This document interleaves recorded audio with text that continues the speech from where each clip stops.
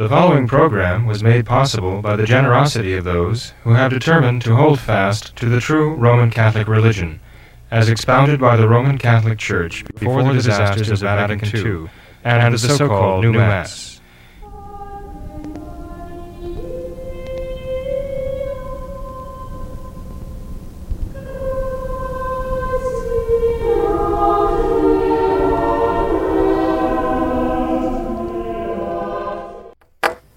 Hello and welcome to another live edition of What Catholics Believe. I'm your host, Thomas Nagley, and with me tonight is Father William Jenkins. He is a traditional Catholic priest, member of the Society of St. Pius V, and he's also the pastor of Immaculate Conception Church right here in Norwood, Ohio. Hello, Father, how are you? Very fine, Tom. Thank you. And yourself? Great, Father. Good to see you. You too. It's great to be here. Father, several things on the agenda tonight. First, I wanted to ask about the exemption letters. I know you have been sending out a lot of these. We've been getting a lot of requests for these in regards to the vaccine mandates and whether it be a workplace or schools or universities. But Father, are you do you continue to receive requests for these vaccine exemption forms, and are you finding that they are successful, or what's your experience been? Well, I do continue to receive requests, especially since President Biden's mandate for, well, he says affecting 80 million, potentially 100 million American people by his imperial edict, right? Totally unconstitutional, apparently, evidently.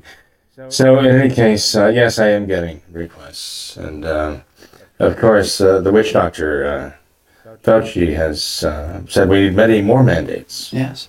So I expect to get many more requests from people who really have genuine, what they call sincerely held religious beliefs contrary to these mandates, which forbid them. Insofar as I can testify to the sincerity of religious beliefs of good people, I will issue letters to those whom I know actually hold the religious principles that would make receiving such vaccines immoral and contrary to their religious principles. Okay, good deal. Well, Father, we received a request for you to comment on a letter that was put out by an SSPX district superior, and he talked about the vaccines, I guess vaccines in general, but in particular the coronavirus vaccine, and I believe you had a chance to at least very briefly read through some of this letter, Father. One of our, actually several of our viewers wanted to get your reaction to this letter. We can post the link for our viewers to read through some of this, but just in if I could just provide a sampling of it, Father, perhaps sum it up. They give several different theoretical vaccine situations, and they say, I guess after a long and, I guess, kind of attempt at explaining the morality behind all of these different situations, they say that one may do well to consult a wise priest. So, Father, just in reading through this, what was your initial reaction to this? My initial reaction was that it was not adequate. And I think for many people it simply wouldn't address the real problem. But that's my own initial reaction. Yeah. I think the article was written by Father Sherry. Am I correct in that? Yes, David Sherry. And I don't know him, but I thought, much of what he wrote there I would agree with, okay? But I didn't think it really answered the questions that most people would have. He finally raises the question about whether formal cooperation in an evil act to produce these vaccines, such as is the case with these so-called vaccines, the using aborted fetal cells, whether the formal approval of that and formal cooperation with that would be moral. And he says no, because formal cooperation would indicate an approval of the abortions. Mm-hmm. But he talked about material cooperation and said that could be justified. And without getting into all of that question of material justification, the people I'm hearing from actually don't even fall into that category. They don't even consider it merely material cooperation. They consider it formal cooperation insofar as taking the vaccines is actually endorsing the entire product, including its origins, endorsing the whole process, as it were, and actually is encouraging the continued abortion of children and using their cells to produce these vaccines. And they say that this, therefore, lends itself as basically formal cooperation for the evil. So I don't think it really, I don't think Brother Sherry's arguments with regard to material cooperation really apply, at least not to the people I'm hearing from anyway. They regard it as formal cooperation insofar as they believe that they are actually contributing to the evil.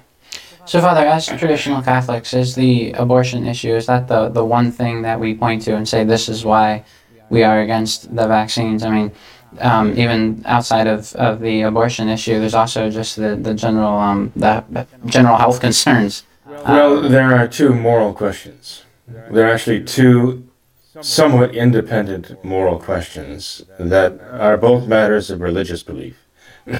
There's the question of the origin of these, again, I call them so-called vaccines because they are vaccines only in a very general sense of the term, not in the strict sense of the term, okay? Which, medically one could discuss that, but we're not here to do that. But in any case, they're vaccines only in a very broad sense. And some would say they shouldn't even be called vaccines at all, because, but essentially makes a vaccine is not true of these things that they say. But, I'm not competent to really address that question. But nonetheless, there is the question of their origins, that what should I call them? In one place I call them the magic potions, okay? That are supposed to make big bad COVID go away and enable us to live again, right? Live normal lives again, according to Fauci, okay, at one point. There is the origins of the magic potion, that it was taken from the cells of aborted children. And then there's the question of the testing.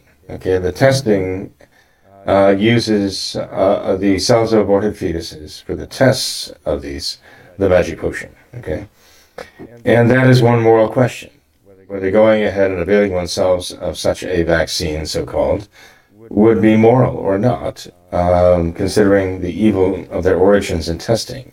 As I say, there are people who no amount of rhetoric are going to be dissuaded. No amount of rhetoric will dissuade them from just the sense that their conviction that they are contributing to the evil at its very root, and encouraging it. And there's the other moral question about the Fifth Commandment. The Fifth Commandment, thou shalt not kill, requires you to, love your neighbor as yourself. It means that you should not only respect your neighbor's integrity of body and soul, not injure another person materially or spiritually, but it starts with oneself. One has an obligation to oneself. In fact, there are different kinds of sides. There is the homicide and fratricide, the killing of one's brother, and parricide, the killing of one's parents. The worst, feticide, killing of a child right in the womb.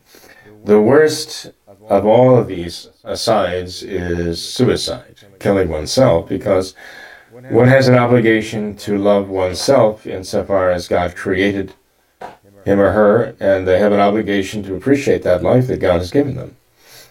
So that is about as natural as one can get, to try to preserve one's life and not to take it.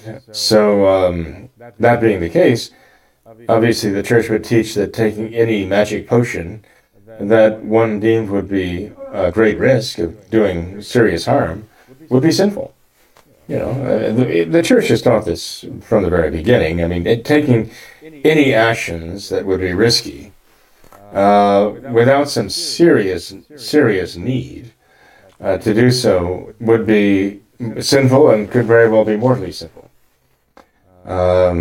We see people who risk their lives every day doing service things. I mean, think about the military service, you think about the law enforcement, you think about firefighters, and think about medical personnel who expose themselves to danger routinely, and it's actually part of the job description. And their avocations are necessary for the running of a well-ordered society, right? Because there are physical evils that threaten us, and there are moral evils from criminal activity. And we need people who are willing to put themselves at risk to protect the innocent. And that would mean that they wouldn't be committing sins by entering into dangerous situations. In the service of others, we just had 9/11, right? September 11th, commemoration go by, and we were reminded that so many of our firefighters and our law enforcement personnel ran to the Twin Towers. And they ran right into the jaws of danger. Many of them perished there. And others who didn't perish there suffered with the consequences the rest of their lives. Some are still suffering those consequences. Were they sinning by doing that? No, they were doing their job. And it was a very selfless job that they did to put themselves in danger to try to rescue others. Now, as far as taking a vaccine, even if one could get past the initial question of whether it's intrinsically evil because of its involvement with abortion, one still has to ask the question, is it harmful? What risks am I taking? I mean, there is a vaccine adverse event reporting system. For here in America, the Europeans have their own system for reporting the adverse events that happen after people receive the vaccinations. And those adverse events are numbering into the literally hundreds of thousands of adverse events. And some of them, so many deaths, so many hospitalizations for very serious consequences, debilitating consequences, So, I mean, this is legitimate reporting to the CDC, but again, what is reported is, as they say, actually, some reputable review boards in the past have said that what's reported is only 10% or perhaps only even 1% of the actual instance of adverse events. And if that's the case, we're talking about not only hundreds of thousands, we're talking about millions, if that's the case. And there are those serious voices who say that is the case. So, one who realizes that the Fifth Commandment binds us all in conscience, and this is actually an essential part of our religious belief, right? The Ten Commandments of God. Then to expose oneself to a danger for what? For what? Because the government is threatening you. If you don't take it, that you're going to be subject to social stigma, and possibly even, punishing you by demanding that you be fired, right, from your job, and possibly herded off a bayonet point to a camp, as is coming if we don't. If we allow this to stand, then we've taken away any basis we have for opposing anything anymore. We just keep yielding and yielding. Eventually, we have no leg to stand on to oppose anything, and to prevent anything from happening. So there's a certain point when you just have to say, no, I will not. Non possum, I cannot do it. Regardless, and everyone has to kind of link arms, stand together, and say that together. Who was it among the founding fathers who said, we must hang together, or surely we shall all hang separately, right? And that's the spirit we have to have right now. We're going to stick together in this. Now, some people are expressing their concern about why there is such a seemingly insane, some say criminally insane, effort to get everyone injected with these vaccinations, so-called. And I actually think that there are those who have the best explanation. When they were so-called testing these so-called vaccines, they did away with the controls. They did away with the control samples. So you couldn't see what happened to the control that did not receive the vaccine. So there's nothing to compare it with. In any experiment, they have to have a control, right? And the story is, and I think there's something to it, that these vaccines, so-called, are so vicious, so toxic, that the only way to mask that or hide that, the damage that these vaccines are doing, is by doing away with the control population. And the control population consists of those who are not vaccinated. So those who are not vaccinated represent a very serious danger to the entire vaccination machine, right? The pharmaceutical companies that are producing it, all of the government agencies that are pushing it, because the fact that the control population still exists and still living enables them down the road to gauge the long-term effects of the magic potion, and it will be shown there on a grand scale how damaging these magic elixirs really are. When, as is predicted, those who took the vaccines will die of other things and die earlier of things that otherwise would not have killed them, because their immune systems have been compromised. Mm-hmm. They're susceptible to other things. But this will take place, they say, over time. And so the only way to mask that is by making sure that everyone gets vaccinated. So there is no control population to see what happens to the people who were not vaccinated. Mm-hmm. Father, if this so-called vaccine is really as deadly as it appears to be, why would our leaders force this on us? Why would they impose this on us? Why would doctors who spend their lives helping people and treating people, why would doctors be administering this vaccine if it's really I think that's the hardest part, Tom. I mean, why our so-called leaders would do so? I mean, I'll give you my own personal opinion. I think they're all bought up by the Chinese communists. I think the communist Chinese are the world's greatest masters of subversion and perversion. I think they've taken the battle plan that was outlined in the Masonic lodges of, universal perversion of society, especially to do away with Catholic society, true Christian society, because they found that as an obstacle to their socialism and their what was to be their Marxism, Marxist socialism.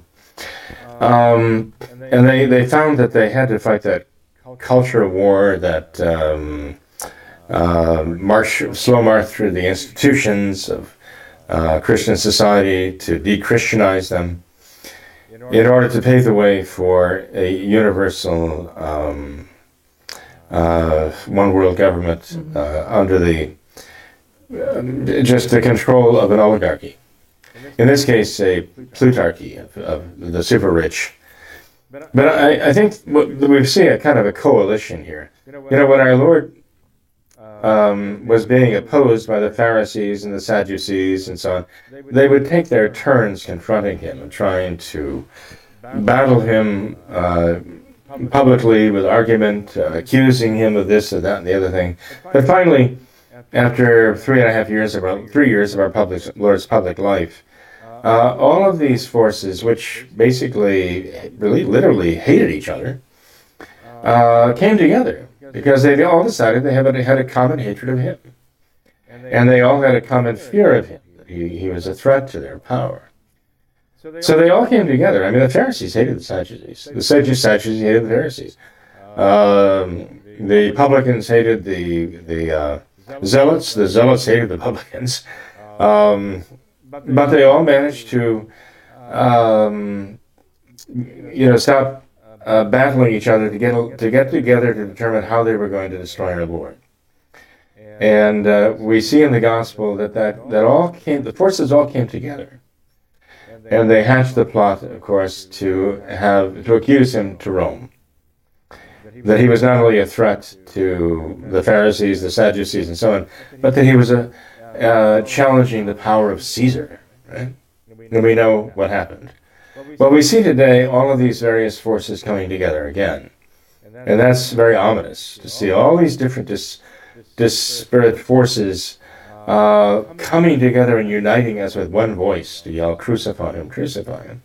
And their idea is that they want to recreate the world without Christ. Voltaire said it back in 1600.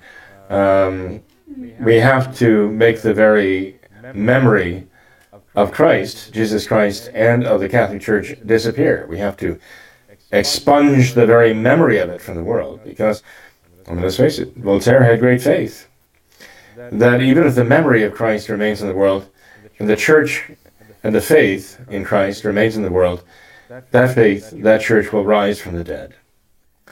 So that's great faith, considering you might say that Voltaire might have had greater faith than many, even Catholics today, even some traditional Catholics who get kind of nervous when they see what's happening and say, oh, the situation is hopeless.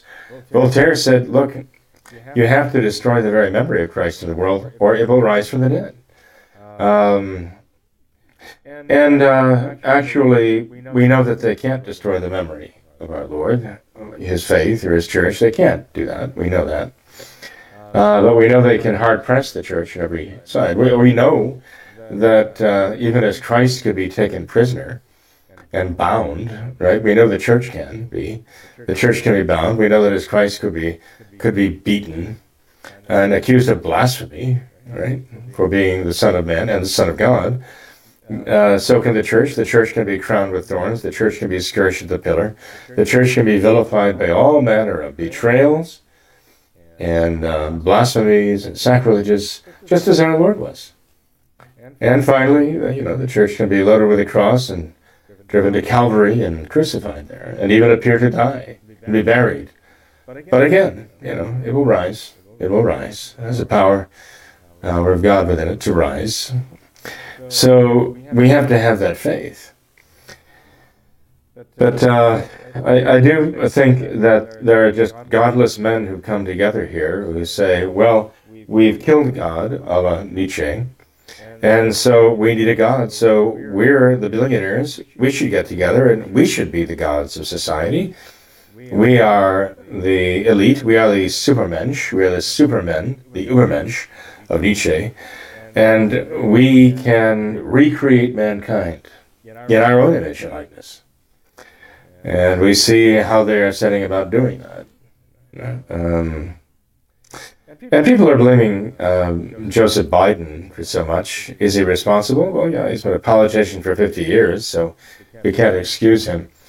But I know this seems irreverent. I mentioned it before, but I don't mean this in a insulting way, but I think he's being used as a dummy by ventriloquists who are manipulating their hand. They have his hand, he's kind of hollow, and they have their hand in him, moving his expressions and everything. Sometimes he's even reading his instructions, before the camera. Oh, I'm supposed to go here. I'm not supposed to say this. I'm not supposed to ask that question. I'm supposed to ask somebody else this question.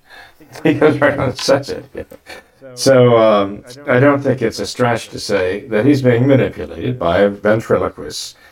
But, whose voice is actually coming out of his mouth? Maybe his voice, but whose words? And there are those who say, well, it's very clearly his handlers, right, who are doing that. So it's not always the front men who are actually the powers that be, and there are those behind them, and those behind them, and those behind them, who ultimately are controlled by powers of darkness, right, in high places in the world right now. That is why we have to keep our faith. But one of the most important things we have to do is be true to our moral principles, and this is why people are asking for these letters of recommendation for religious exemption. because they're trying to be true to the faith as they know it and as they understand it and the moral principles of their conscience, and they're willing to pay the price to be faithful. So God bless them for it. I'd like to help them every way I can. Mm-hmm. Father, just one other point on this. I think you kind of touched on it, but in regards to the vaccine, even we touched on the abortion question and the other one about the health concerns, but also another one you've kind of mentioned this before, but just with the way that it's being mandated and forced upon us, and like you said, everyone has to get this, and it's becoming almost like a necessary prerequisite to participate in society. Do you think that this is something that's kind of that it's leading to the mark of the beast? I do. I think ultimately it's leading in that direction, toward the mark of the beast. Yeah. And so we should resist it on that grounds as well, that this is leading. Well, yes. I mean, one can argue that from a theological and eschatological point of view. I believe that's true, and that's another reason why I think we have to take our stand now, here, and not say, well, I'm not in a position to lose my job, so I've got to go ahead with this. But I'll stand for the next thing. I'll stand for the next, right? Well, I heard people say that back after Vatican II. I heard priests say that. Well, they've changed this and they've changed that, but boy, if they change that one thing, that's it. I'll put my foot down and I'm not going to go along with it. Actually, I heard a priest say, boy, I've seen them take the altars and turn them into tables, and I've seen them do this and that, but when they take out that communion rail, that's it. I'm finished. They weren't. They went along with it. It just gets easier as you go along with it. And I mean, today it's maybe those mom and dad who have jobs, mostly dad. I hope mom's taking care of the kids if they can make it on dad's salary. But now dad's salary is being threatened, right? And so they might say, well, we have no choice. We've got to give in here. They've got to realize that once they do, the next step is the kids. They're coming after the kids. They're getting vaccines ready to inject the kids, and they're going to insist that the kids have them. And if you try to stop them, they're going to take the kids away from you. That's the next step. They're already doing it. Some are already doing that. So, we're not just speculating where this is going. We have actual practical examples of where it's going. So I ask you, where are you going to draw the line? Where are you going to take your stand? So I think if there's going to be resistance here, I think it has to be anywhere. I think it has to be here. There's an old saying, evidently, that you can vote your way into socialism, but you have to shoot your way out of socialism. Because once socialists get in power, they don't give up power. Okay? Well, God forbid that should be the case here. But, Nancy Pelosi is just fixated on this idea of January 6th, the so-called insurrection. It's absurd. It wasn't an insurrection. Even the compromised FBI has stated that they found no evidence of weaponry, on they called it the so-called insurrectionists. That's some insurrection, right?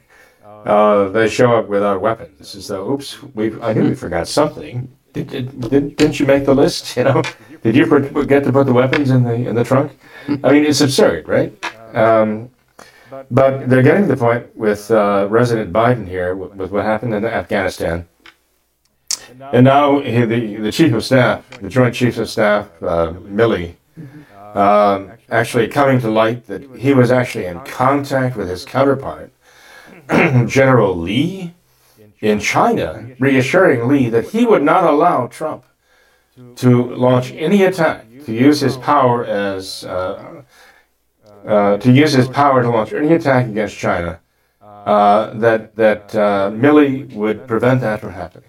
And he would, if Trump made any move to attack China anywhere, in any way, that Milley, would notify the Army, basically the Joint Chiefs of Staff equivalent, the Chinese Communist Army, ahead of time, to let him know what the plan was of the President of the United States of America.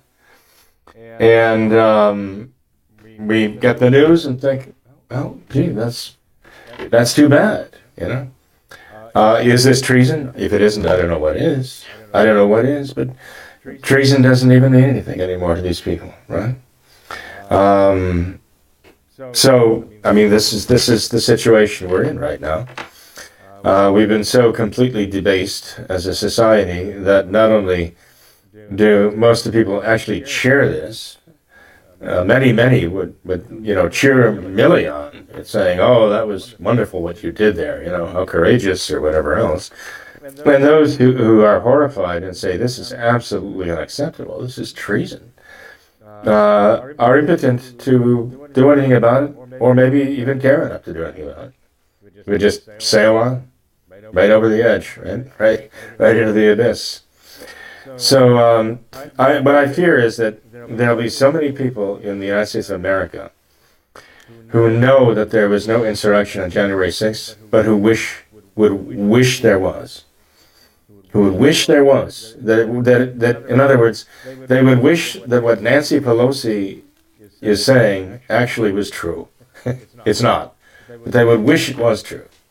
That there had been an insurrection on January 6th. It sounds to me as though even more and more Democrats are beginning to think along those lines, that they wish President Biden had not seized power, taken power. So anyway, I just don't want this to end badly, So that is why we really have to pray. We have to pray to God with all our heart and soul to rescue our country, rescue our whole race against what the plans they've made for us. It's a very, very dangerous time. People have to be very careful about not only everything they say, but every move they make practically, because not only are they being surveilled all the time, by those who don't want them to have any freedoms at all, but they can also be tempted to do things and say things that are very imprudent and dangerous now. And so they have to be very careful not to take any action that would make things worse. Mm-hmm. Well, Father, I wanted to take a few minutes to ask you some viewer questions in regards to this topic we've been talking about in the vaccines. One viewer asks if it is permissible to use mental reservations with regards to being questioned about the COVID vaccine. She says, for instance, dental offices and other places are now questioning our vaccination status. So can we say that we are vaccinated and think to ourselves, quote, we are naturally vaccinated because of herd immunity? Well, I don't think you can say you're naturally vaccinated because of herd immunity. My understanding is that to be naturally vaccinated, in a sense, if you had to have natural immunity. Well, I guess there are some who have it. They say type O blood gives you a certain amount of protection against it. T cells. There are certain people who just don't seem to come down with it. Or if they do, have the virus present in their bodies, it doesn't produce symptoms, right? It doesn't make them sick. There are many, many people like that. But I think as far as natural immunity, most of that would come from having had the virus and fought it off, and your immune system actually has now the antibodies to defend you against it, right? So I don't know if one could say, well, because of herd immunity, I'm immune from the virus. That doesn't register with me anyway. Maybe a virologist or immunologist would say otherwise. Right? But in any case, could you use broad mental reservation if you are challenged? Well, yes, you could. What is a broad mental reservation? Well, a broad mental reservation, as opposed to a strict mental reservation is just about an out-and-out lie. It's just a bald-faced lie, But a broad mental reservation is answering a question evasively by essentially giving what any rational person would know is a non-answer. If I were asked what somebody told me in confession, I could very justly say, I have no idea, I don't know. Even though I might know very well, even at that moment. I could say, I don't know. Why? Because everyone knows priests are bound to secrecy in the confession. They'd be excommunicated for violating it. There are priests who died as martyrs rather than breathe a word of what they were told in confession. And so, I mean, any reasonable person would know I couldn't tell them anyway. Now, if they ask me the question, did so-and-so say this in confession? Did they tell you this? Well, I might be saying, well, no, they didn't. Okay? When yes, they did, right? Well, even in saying no, they didn't, I'm revealing what they didn't say in the confession, right?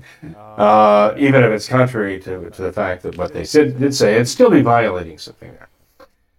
So the answer really has to be just, I have no idea. I don't know. If a doctor were asked, and nurses, according to HIPAA regulations now, it makes it even a matter of law. Does the patient have this disease or that disease, or what is their status in this, or even vaccinations? I mean, that's all privileged information, and they could be prosecuted for violating that secrecy. And that's why Governor DeSantis down in Florida has imposed a $5,000 fine, even to ask somebody, in the workplace, have you been vaccinated? Meeting with one of their magic elixirs. Magic potions, that even to ask makes the questioner or the company on behalf of who's asking the question subject to a $5,000 fine every time something like that is asked. So, because it's a violation of the HIPAA regulations. So in any case, so you have a broad mental reservation where someone has no right to know, and you have an obligation not to tell them. So that's part of a broad mental reservation. The point is, basically, it comes down to that you can give an answer that is contrary to fact, but in such a way that any reasonable person should know that it is a non-answer, that you're not really answering the question because you can't. Okay.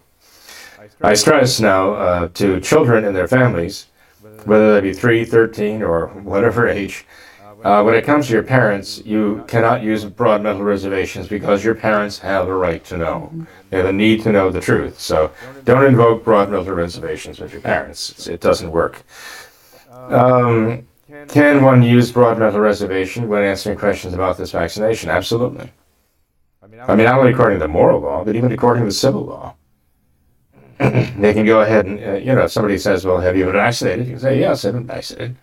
Measles, mumps, and rubella, the MMR, and whatever else. And even if one should say, like the governor of Washington now, what's his name, Inslee, or whatever his name is, I think he's a leftist, maybe even a Marxist, out and out Marxist. He's raised the question about these religious exemptions now, saying, well, if you've received the other vaccinations, and they were derived from the cells of aborted fetuses, well, how can you now say it's against your conscience to receive these vaccines? Actually, he's actually had people in Washington asking those very questions. And of course, one could very, very easily and truthfully say, if they're going to answer that question, well, of course, you slipped that past me. I had no idea where those vaccines came from. And I'll tell you, if I'd known, I would never have gotten them. But now that I do know, now I have a moral obligation to say no. So he thought he was very clever at setting a trap, but, these leftists, just like the Pharisees of old, trying to trap our Lord, they could never really, you can never really trap a truthful person. They can only trap a liar, but they couldn't trap a truthful person in there, because they think like liars and their traps have holes in them. But in any case, one could give a broad mental reservation to avoid that. Yeah, perfectly morally. I guess that more or less answers the question, I hope. Oh, that's good, yeah. Okay, well, another question, Father, is from a viewer who says that his wife and his brother-in-law are both doctors, and in regards to the COVID vaccine, they convinced him that it was a safe thing to do and that the pros outweigh the cons, so to speak, and so he went ahead and got the first shot. After that, he began to look into it a little more and found some of the negative information about it. But he asked, Father, do you think that perhaps all of the anti-vaccination rhetoric that we hear, do you think that it's a bit over the top, perhaps, and that we're just merely kind of venting some frustration about the left, and so we are kind of using this vaccine as a scapegoat, kind of, and exaggerating some of the negative claims I about it? don't think so. Yeah. I think there are reliable voices out there who have nothing to gain and everything to lose by exposing the dangers of the vaccines. As I mentioned, I mean, the vaccine adverse event reporting system itself, you know, is actually, I think it's on the CDC website even. So it's an official government venue right there. So no, I don't think people are just making this up to stir up trouble. I think they're really trying to sound the alarm that there's something wrong. And in fact, you know, I don't think anybody's denying this, any side of the issue, that there have been more adverse events reported with these so-called vaccines than with all the other vaccines produced in history combined, right? No, I think there's a serious problem here. And I do believe much of what I've heard. You know, Tom, some of this gets back to what you were saying. Well, why would, you know, the doctors be doing this? I mean, the doctors. Well, we look at what doctors were doing in Nazi Germany. And because of the propaganda, you know. So am I saying that our doctors have turned into Nazis? No. I'm just saying that they can be influenced. There are plenty of doctors who are not supporting this at all. There are plenty of doctors who are opposed to this whole enterprise. And they're trying to sound the alarm, but they're being silenced. They're being fired, right? They're being canceled. There are plenty of doctors and nurses. I think the single, percentage-wise, greatest opposition to the vaccines are among nurses. Nurses and doctors in America. I think nurses and doctors in America, because of what they know, are, to a great extent, adamantly opposed to taking it themselves, allowing their children to be, quote-unquote, stuck with this stuff.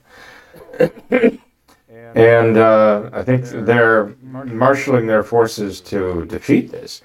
You know, it's not only America's frontline doctors, it's frontline doctors, FLCCC. I forget exactly what it stands for, but and there are others too, associations of doctors that have banded together to try to unite their forces against this travesty. It's not medicine; it's politics. It's all politics. I mean, when you make healthcare subject to politicians, it's not about health and it's not about care anymore. It's about politics. And you make healthcare a matter of business. It's not about health. It's not about care anymore. It's a matter of business.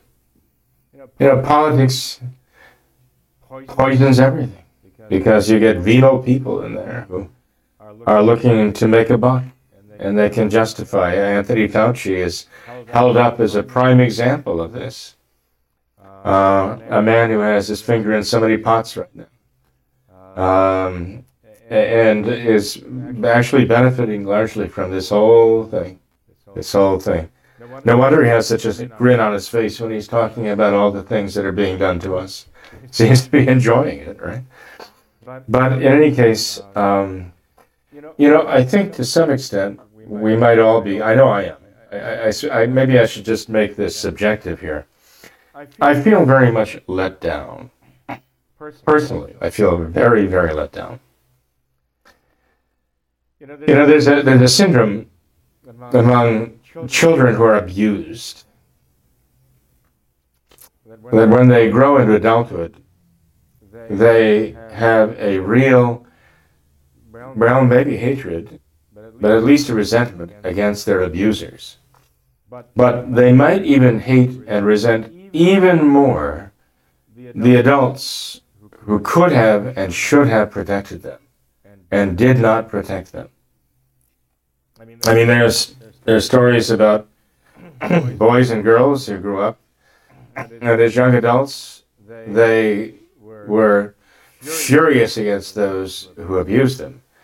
but their greatest fury was directed toward the parent who knew that this was happening and did not stop it and let them be abused. Because they just, as a child, had this trust that this parent loves me and he knows what's happening and this parent will protect me, and they didn't. And I actually feel somewhat the same way toward our own doctors. Our own doctors in, just our community, our communities, who should be looking into this, should be studying this, not just, whatever the CDC says, that's what I follow, right? Whatever the NIH says, that's my gospel. I consider that to be like a parent who should be there to protect their patients, to protect their communities, by going out of their way to make sure that they're not being damaged, injured, killed by these things. And they simply brush them off and treat them as though they have the mentality of insects, they understand nothing, and just trust me, everything's fine.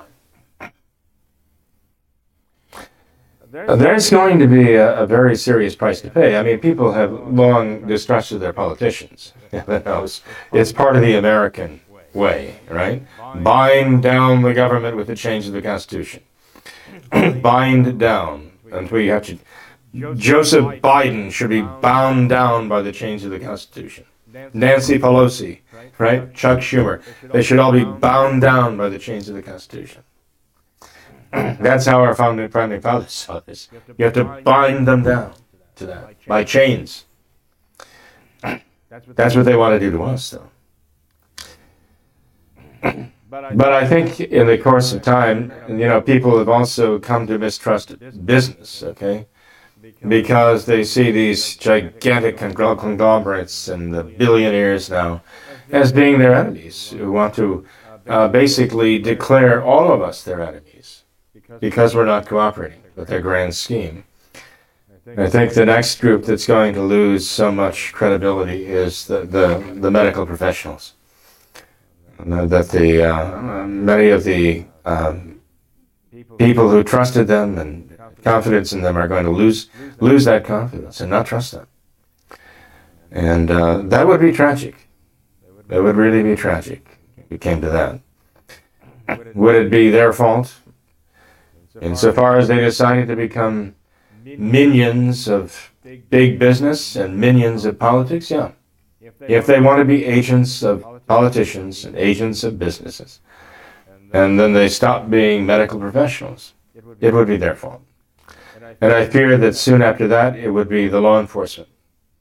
If they're going to be the henchmen of the politicians, then, people will come to just see them as extensions of tyranny and kind of the heavies of basically crime syndicates.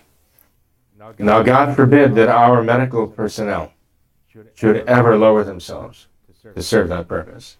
But I am very disappointed that more of them are not rising up, that so many of them are simply acquiescing to all of this and patting the rest of us on the head and telling it, just be quiet, everything's fine, and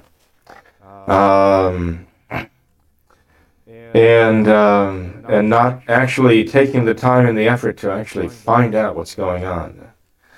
And if they have a good answer and we're wrong, they should be able to give it to us. They should be able to explain it. But we have serious questions that demand serious answers, and we're not getting them. We're not getting those answers from our medical people, whom we trust, whom we know and trust.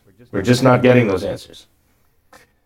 And God forbid that our law enforcement, men and women, should basically sell themselves to the devil, as it were, to become the heavies for political agendas. So again, how can we prevent that? Graces are necessary. I mean, God's grace is necessary. There's pressure on these people. There are pressures on our medical personnel. There are pressures being brought to bear on our law enforcement personnel And we have to pray for them very seriously. We have to pray for them. We have to appeal to them. We have to write to them. We have to talk to them. And they have to be words of faith to remind them, of their importance in our society. I mean, none of this could be happening without the collusion of the medical personnel and the law enforcement personnel. This could not be happening right now unless they were being used to enforce this. So we have to pray sincerely and steadily for them. And we have to support them. I guess that's it. We have to speak to them in such a way that we support them in their faith, their dedication to God, to family, to country. That has to be our message to all of them. If we don't do that, then we're failing them. And if we don't go to our doctors and tell them, "Doctor, I'm not satisfied with this answer. I'm very concerned about this. I have some very good questions. I think people are raising some very serious questions that deserve good answers, and you're not giving me those good answers. Who do I go to get good answers and not to you? If I can't trust you, who can I trust, right? My family doctor. I need you to look into this and find out, answer my questions." Well, I think we need to do that. But, of course, if we're going to approach them this way, we have to pray. We have to pray. We can provide the external graces for them by the example and the words, but only God can give them the internal graces to move their hearts, their souls, to be faithful to Him. And not to be, I don't want to use a bad word here, subverted or perverted by politicians, by godless politicians. Mm-hmm. Well, Father, anything else you'd like to add before we close tonight? That faith, it all comes down to that, right? Faith. We see what happens when faith is lost, hope is lost, charity is lost. People start trying to use their money and their political power to pretend that they are the new gods, right? That's what happens when you lose faith. That means that we have to have the strongest faith we've ever had. Our faith has to be stronger than ever. In Christ the King, in our Lord's dominion over all mankind, that He will judge and He will execute judgment against all mankind, over all mankind. We want to be with Him, right? The beautiful prayer we pray, I wish I had the card with me now, of the holy face of our Lord, the invocation of the holy name of our Lord and the holy face of our Lord. And we ask God the Father to look upon the face of our Lord as His mouth opens to plead our cause from the cross, right? Father, forgive them, for they know not what they do. As we ask the Father to regard the face of our Lord and see the tears of our Lord shed for us, pleading for us. So they're very powerful prayers there. We have those available, and I want to, everyone to be praying that. We pray that daily now as part of our Thanksgiving for the school. The students pray that prayer. And I would like to make that as widely spread as possible. And I thank one of our dear listeners, actually from New York, who actually directed us in that way with the Golden Arrow devotion and so on, the book. And so anyway, I would just close with that. I do ask your continued prayers for Father Greenwell, who is beginning to recover by the grace of God. Father Baumberger, actually some months before him, went the same route and became gravely ill, but now he seems to be doing much better. I attribute her prayers. Father Buckley also needs prayers. There are other priests around the world, and not associated with me or necessarily with the congregation of St. Pius V, but there are other priests who desperately need those prayers too, who are quite ill. And I ask prayers for Mr. and Mrs. Lorenzano, who are ill. Mr. Lorenzano, gravely so. And the mother of Rita Davidson, a long time and very faithful listener too. Her mother has been sent home from the hospital, they think, to spend her last days, but hopefully they will be blessed days. We have to pray for that in any case. But there's so many others who need our prayers too. So I ask you to just pray for all of those. Even if you just say, please pray for all the intentions that have been given to our priests. People have asked for our prayers. Believe me, there are lots of them. But God knows who they are, and He'll bless every one of them for your prayers. And bless you for them, too. Absolutely. Father, thank you for being here tonight. Appreciate your time. Certainly, Tom. Thank you. Yep. God bless you. Thanks to all of our viewers as well for watching this episode of What Catholics Believe. Until next time, we ask that you all remember the words of Our Lady at Fatima as you consecrate yourselves and your families to the Immaculate Heart of Mary, and to pray and do penance. Thank you, and God bless you.